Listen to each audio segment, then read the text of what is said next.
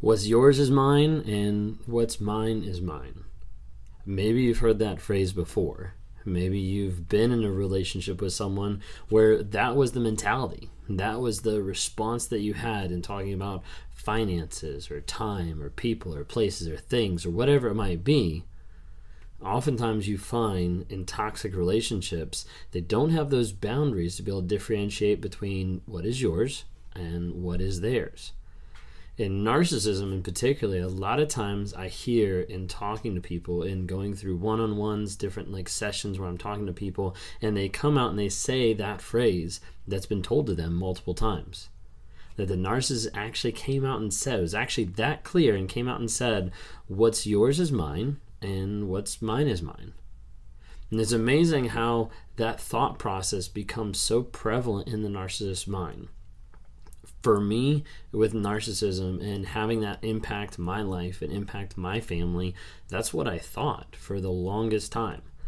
I thought everything was owed to me. I thought everything was in my control. I thought everything was mine. And so as a result, I would control more, I would manipulate more, I would gaslight more to make sure that I got exactly what I wanted.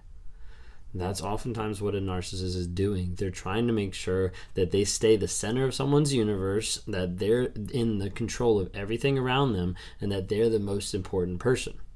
Oftentimes the most important person is the one that's holding all the cards.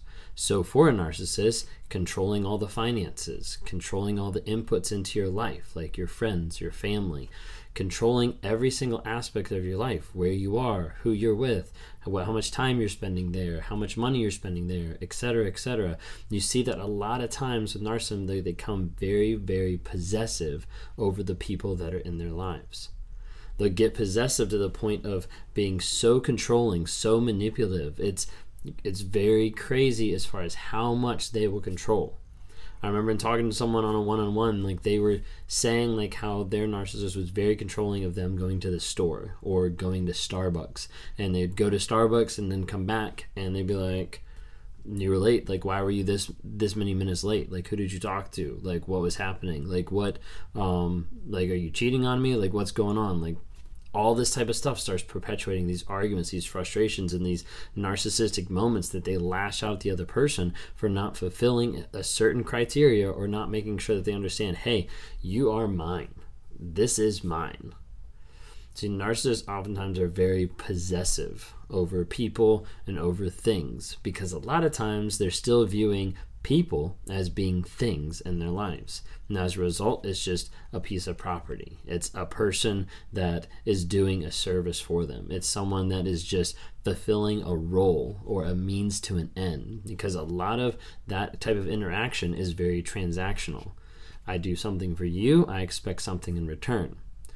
When you get involved more and more with the toxic person, I do something small for you, I expect something giant in return. And that's the mentality and the thought process that keeps going over and over and over.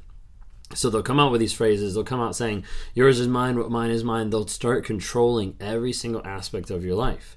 Another person that I talked to, they didn't have access to their house.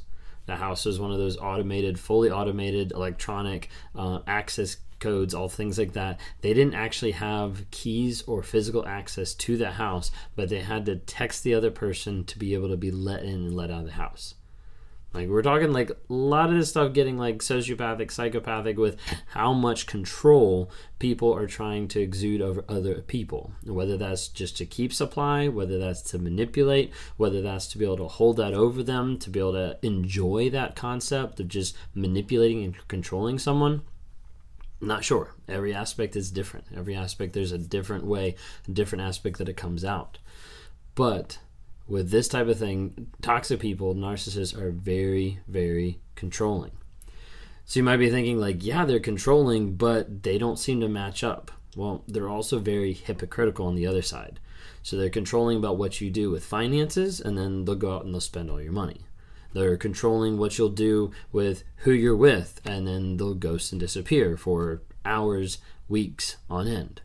It's very much of a giant disconnect of what they expect other people to do versus what they're willing to do or willing to contribute in the relationship. Because again, as we look at narcissism, it's all about themselves. It's all about them being number one. It's all about the focus being 100% only on them and not caring about anyone else.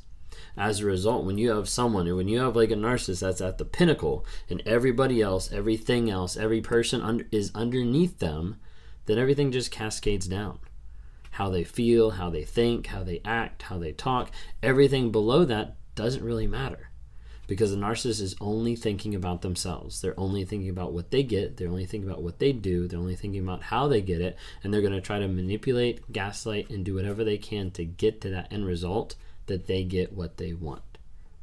Please be careful if you're with a narcissist or in a narcissistic relationship, because oftentimes it can ruin people, not just mentally, not just emotionally, not just physically, but financially too.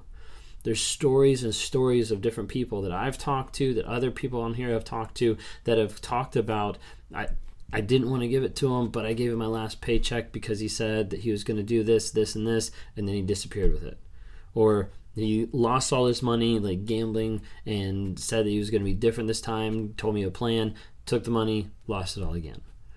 Oftentimes you'll see narcissists that are very controlling with money and also very manipulative to be able to get money.